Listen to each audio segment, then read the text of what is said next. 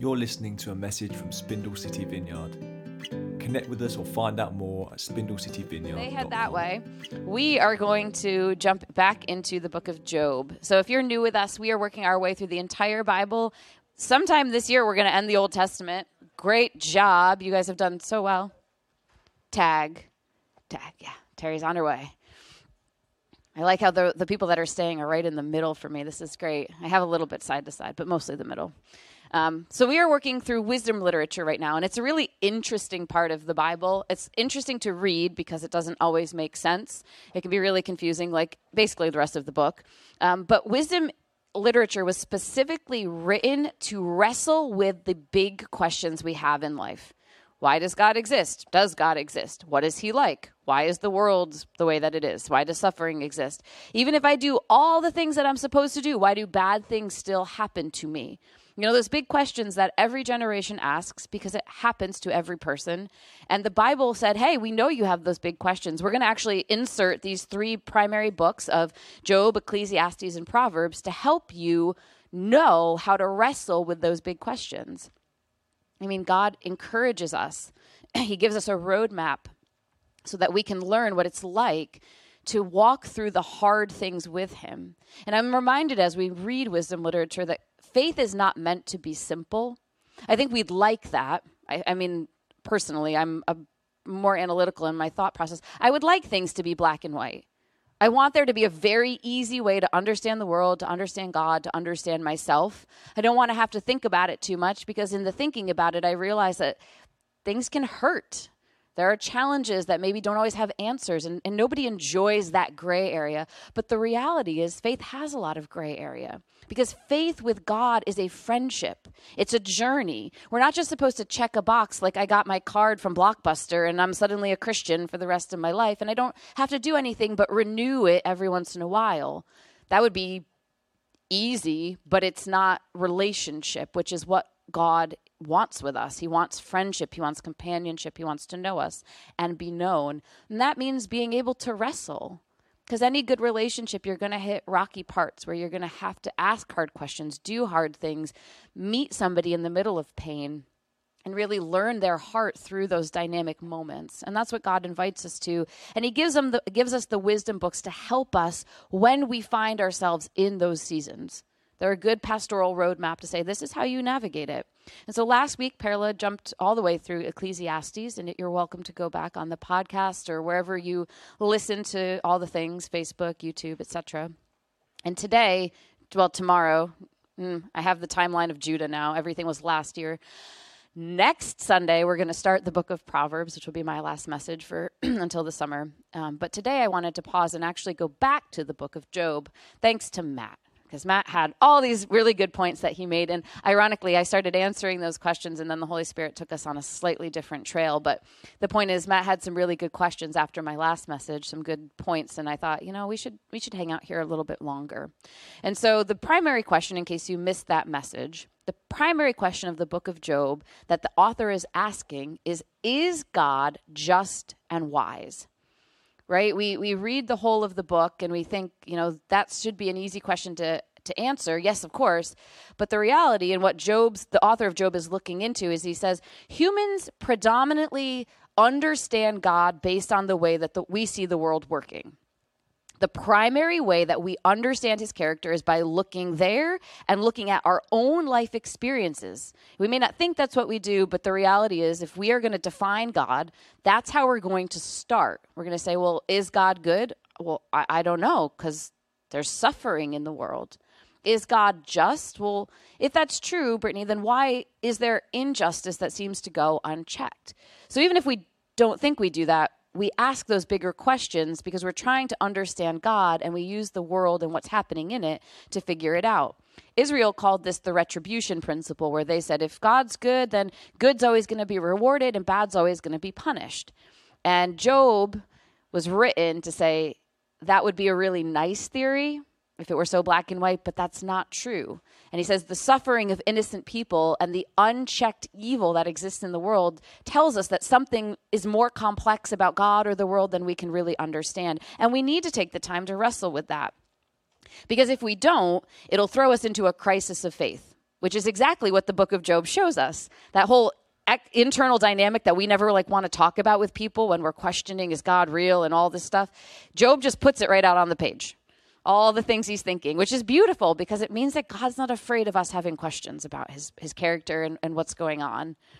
And interestingly, he says, you're going to have those moments where you have that crisis, and I'm big enough to handle that. And so Job digs us through that. And what we come to, the conclusion, what God says himself, is basically, I haven't designed this world to prevent suffering.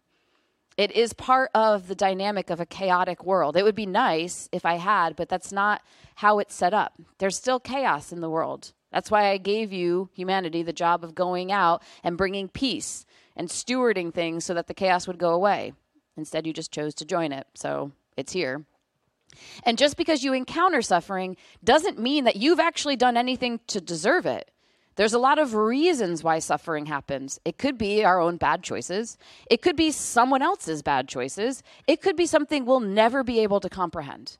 And God says that's the reality of the gray area that you have to wrestle with and come to grips with. Because if you're going to live in this complex world, you have to understand you're not going to understand it all of the time. Suffering is part of our human experience. And so, thanks, God. It's not like the most comforting question all the time, except the one thing it does tell us is that God's not throwing suffering at us because he's trying to teach us a lesson or do something. It's not a training tool. It just exists in this world. And so what the author invites us to, what Job actually models, is embracing a posture of trust and confidence in God's goodness, in his character, in the fact that even though the world is complex, his character is very clear and very steadily good and loving and compassionate and for us. And that becomes the anchor point that we need to live in a complex world where things happen that we don't always understand. He says, I will be your safety point. Jesus says, the solid rock. I will be the area that you live, that you dwell, hidden in me, that will allow you to survive when everything goes haywire in your life. Because I don't want it to go haywire, but the reality is that is what's going to happen in this big and broken world. And Job himself lands back in that place of agreeing with God. He says in 42 verses 5 and 6, I've only heard about you before, but now I've seen you or experienced you with my own eyes. And so I take back everything I said and I sit in dust and ashes to show my repentance. Or to say, look, I'm sorry. I realized you're right. I am really little. You're really big and good, and so I'm going to trust you. I'm going to choose to put my confidence in you. And he says this while his life is still a mess. His business is gone. His family has been, all of his kids have died. His wife has basically left him, and he's sick. He's got like this chronic illness of boils. And so there's nothing good happening in Job's life when he says that. And instead of trying to be angry or understand the suffering, he says, God, it's too big for me, but you're good. You're consistent. And so if I'm going to survive this, I'm just going to sit before you because that's the safest place for me to dwell. And the author's basically saying, it'll serve all of us better than being agitated, angry, frustrated, or overwhelmed if we can learn to put ourselves in that place of trust and confidence with God as well. If we can learn to take a seat in front of him the way that Job does. And so I want to ask that question this morning. I want to move us away from why is there suffering in the world, because we answered that a few weeks ago, and really ask the question that is on, I'm going to just be bold and say everyone's heart. Maybe you haven't asked this recently, but how can I trust God when I am suffering? I think that's a valid question. I think it's one God invites us to look at in the book of Job. And I think it's one that if we can answer it in a way that gives us some foundation, we will have a safe place to go and live when our life becomes a mess. So let's do that today. Jesus, let's do that with you today. Holy Spirit, would you bring illumination to your text? And I pray that for every person here and online, that you would show us the safe place that we can live with you, that will protect us when our world is melting down. Show us that we can trust you when our world is melting down. In Jesus' name, amen. This doesn't have to be rhetorical, because I think we've all asked these things, but I just want to kick us off with the question this morning. What do we ask about God when our world is going nuts? Your personal life or the greater world? What are some of the things you wonder or ask him? Why is it happening? Yeah, why? Absolutely. Why is this going on? Where are you? Yeah. Did you disappear? When will it stop? That's great, April. Yeah. Yeah. Do you see me? I don't know about you, but sometimes I feel invisible when suffering is just overwhelming my life. Anything else? Do you hear me? Yeah. Are my prayers just sitting in the room? It's normal, guys. These are normal questions. Why can't we see you? Where'd you go? This is the reality of being a human being that lives in a world where suffering is prevalent and serves an almighty God. We want him to always fix the things that are going wrong. And that's not a bad thing. I think that's the way that kids look at their parents, right? If something breaks in our house, even if Bo broke it, he comes to Tim and I, you fix this? And sometimes we're like, this is not repairable. I don't know what you did. Do you have access to power tools that we don't know about? How is this toy this broken? Or my alarm clock the other day, I'm like, it's going in the garbage.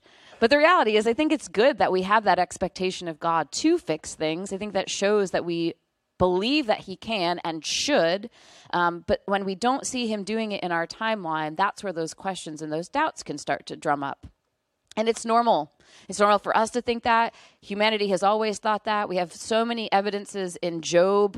In Job, he says, why do you hide your face and count me as your enemy? You know, he believes that God's literally turned his back on him, on Job, and says, you used to love me and now you think I'm your enemy. And in Isaiah, we're reminded that when Israel heads to exile, they're saying things like, the Lord has deserted us. The Lord has forgotten us. People think that way when their world is falling apart. So if you think that way, you're normal. It's okay. God's bigger than that. Don't worry. He doesn't condemn you for feeling like that. But what I find fascinating and what I don't have time to fully explore this morning is that every time we see suffering in the book, every time we see suffering in the book, and I would challenge you to go and test me on this, we see a parallel track of God. So Israel's suffering, individuals are suffering, and what we watch along the exact same trajectory of that is God showing up in those stories, specifically described as a compassionate, caring, and present individual. He's constantly described as seeing, hearing, knowing, and responding to the pain of humanity, even if his response doesn't look the way that they want, even if it's not quite the solution or the timeline that they're hoping for. When Israel or Isaiah prophesies, he says, you're going to go into exile, and they're like, ha, ha, ha, no, we're not. And he's like, ha, ha, ha, yeah, you are. And you're going to say all these things when you get there because you just totally messed up. And they say the thing of like, oh, God, you've forgotten us. And God's response to that statement from Israel is never. Can a mother forget her nursing child? Can she no longer feel love for the child she has borne? Even if that were possible, I would not forget you. See, I have written your name on the palms of my hands. Always in my mind is a picture of Jerusalem's walls in ruins. And it's this reminder that God says, I am like this nurturing parent. I can't forget you in your suffering. I'm so sad that you made a horrible choice that blew up your life. But even though you did that, I will not forget my love and affection for you. I have literally written your name on my hands. I can't forget the chaos that you've created in your own life.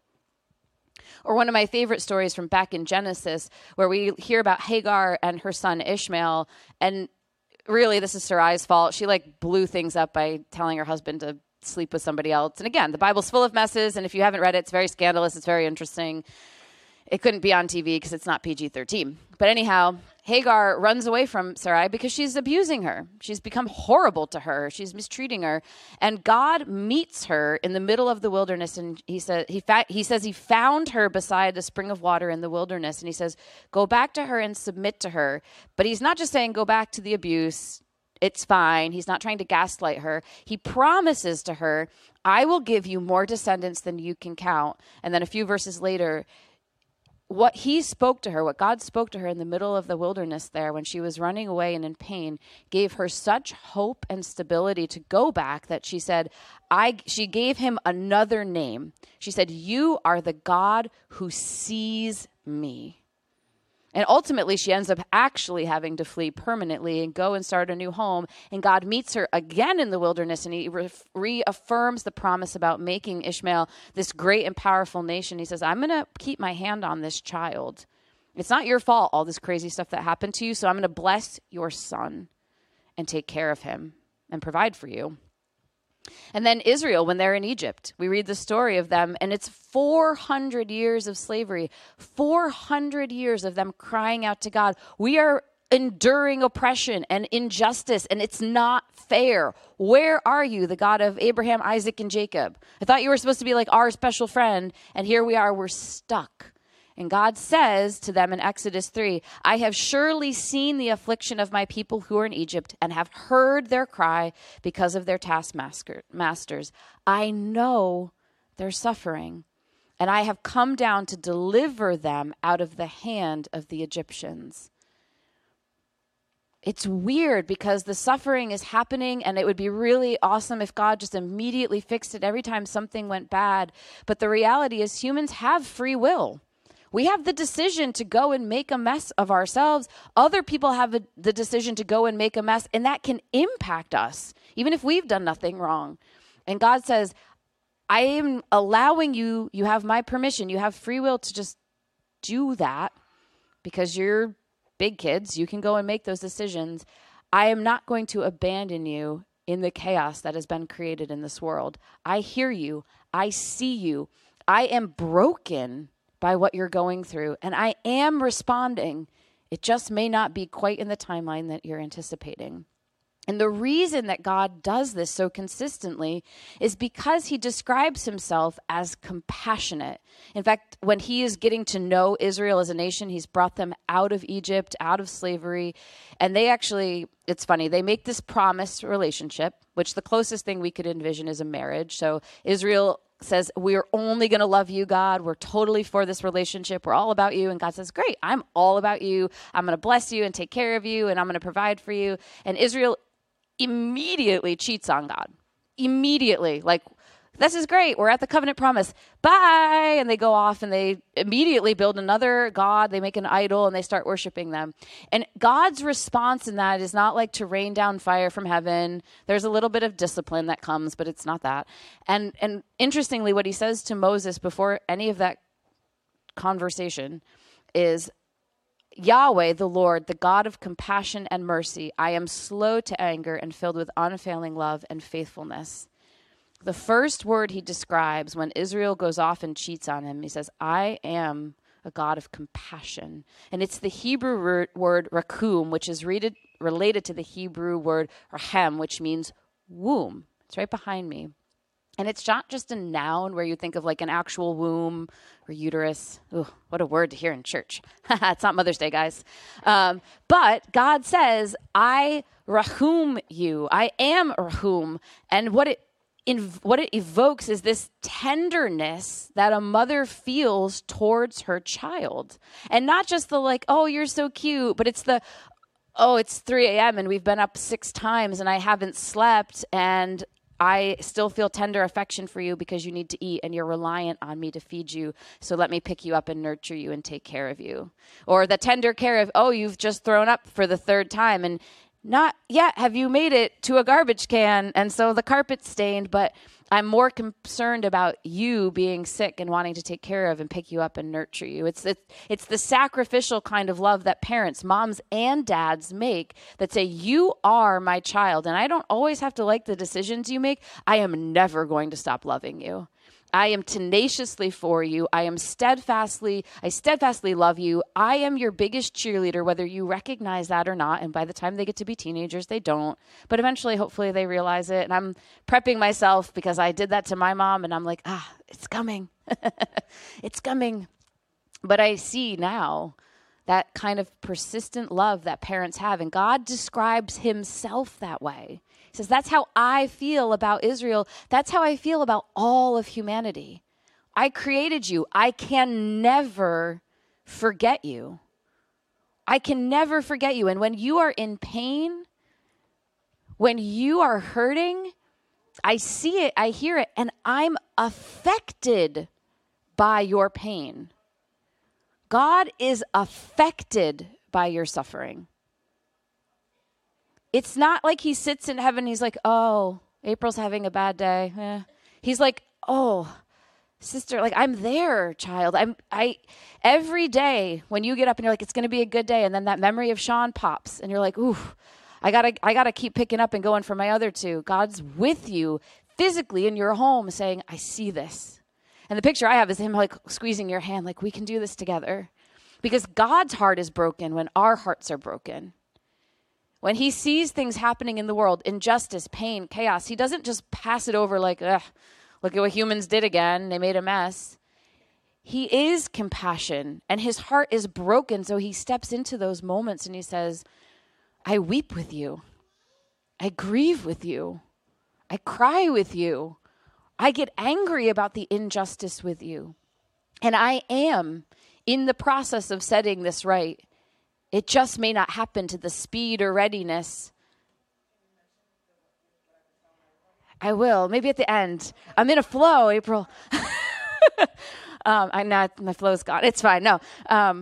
It may not always happen in the timeline that we anticipate it. And this goes back to the sticky wicket of suffering being complex that we talked about before. We just don't always understand why it takes the time it takes for our families to come back together, or for injustice to be healed, or for things to be brought back to a place of peace and shalom.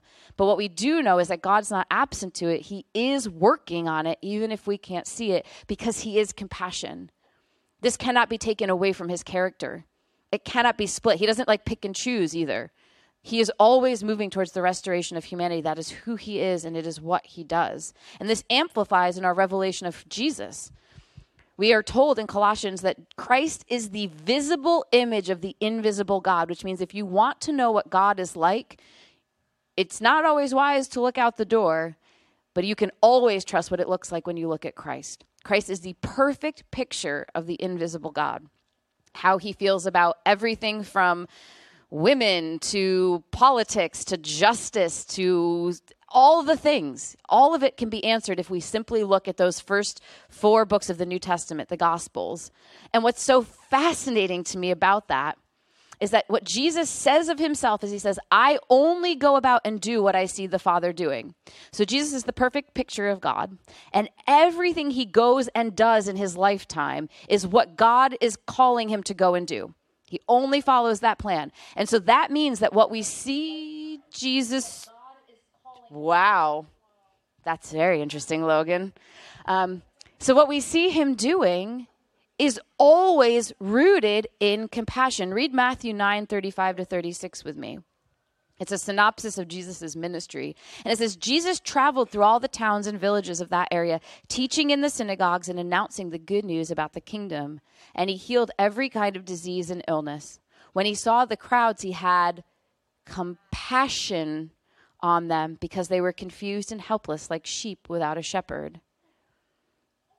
Jesus is the perfect picture of God, and he's about the perfect will of God, which means everything that Jesus did that we are informed of. We don't have every day of his life written down, but everything that we get to see is him following the compassionate heart of God to step into people's brokenness, addictions, families that are broken up, people who are grieving, people who are oppressed by demons and separated from all of society, people who have chronic illnesses that are keeping them from being able to have physical affection and a hug and be present with the people that they love, people who are starving, people who have been forced really by circumstances to live in a lifestyle that they don't even want to live, people who are just stuck and in pain.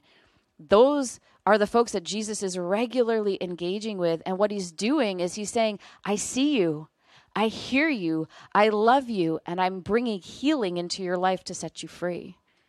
That's Jesus. The primary adjective that we could use to describe him is compassion. He is compassionate, which means that is who God is. And we are allowed to say, God, I don't always see you that way, but that's who Jesus is. I'm choosing to trust the picture of Jesus. Show me how that looks as you as Father God, because that's the truth. That is your heart for humanity. And the biggest restoration, the biggest compassion move of God is the cross. Because the reality is the stuff that happens here on earth is always going to keep happening, right? Until this earth doesn't exist anymore. There's always going to be more brokenness, more pain, more accidents, just more grief. People are going to keep dying that we love. And so Jesus says, I want to fix all of your circumstances. If I could do that every day, that's all I would do, because I really would love to, but you have free will, so you don't always let me. But what I can fix is your soul. What I can bring ultimate restoration to is the brokenness inside of you, the internal pain and chaos that happens. And I did that by going to the cross. And Isaiah tells us, and I think it's just so important to hear this, he was pierced for our rebellion, crushed for our sins. He was beaten so we could be made whole. Whole. God's going to the cross, I don't know what story you heard growing up, but God's going to the cross is for your wholeness. He was willing to take all of the brokenness of the world onto his own body, into his own body, so that you could have peace of spirit in a chaotic and complex world. So that you could be anchored in the identity of knowing yourself as a beloved son or daughter in a world where you may have been abandoned by everybody else that's supposed to love you. So that you could know that you are worthy of dignity and respect, and that he honors you when the rest of the world may not even acknowledge your existence. Jesus died to make you whole, and a wholeness that you can experience here on earth and that will come to fullness in heaven. I love that part of Isaiah where he says, I have written your name on the palms of my hands. Isaiah had no idea what he was saying when he wrote that. He was thinking of exile and all of the things that were going to come up to that. But what we see is, looking back, a picture of what Jesus would do, where he inscribed your name on his hands. You are the most important thing in the world to God. Irregardless of your story, your background, your choices, you are the most important person in the world to him. He created you. He loves you. He knows your story. And he is fighting for you, advocating for you, broken when you walk through brokenness. No one else shows us that kind of loyalty. People come close. We've got some great friends or great spouses or just whatever. You have those people. But no one will ever show you the loyalty of God. He is 100%. He cannot forget you. He cannot. He is so compassionate, so emotionally bound to you that he cannot turn his back on you. It is impossible. As frustrated as he might get with the decisions that we make, he cannot reject you. Jesus took all of that, all of it, because God's only priority is setting you free, making you whole, and being in a relationship with you, to enjoy you, to help you come to the fullness of what he created you for. And so the book of Job isn't written for Job to come to that conclusion, because Job doesn't read his own book. It's written for us so that we can realize that as we walk through suffering and the complexity of living in a broken world, our anchor, our theological anchor point can exist as God is compassionate and he is good. I don't have to understand or like any of the things going on in my life, but what I know is that God does not have to understand or like them either. I know he does understand them because he knows everything, but he isn't sitting up there disconnected from my suffering, celebrating it or behind it or any of that. He is with me in it, seeking my restoration and my wholeness. And that's what allowed Job to go back to a place of peace even when his world was still a mess. He said, I sit in dust and ashes before you because I realized you are far greater than I could ever understand, and you are seeing me, hearing me, and loving me. And so I submit myself to you because that's the safest place for me to dwell while my world is falling apart. And so the question we have this morning, which I'll land here, is then how do we experience or move into trusting God when we're suffering?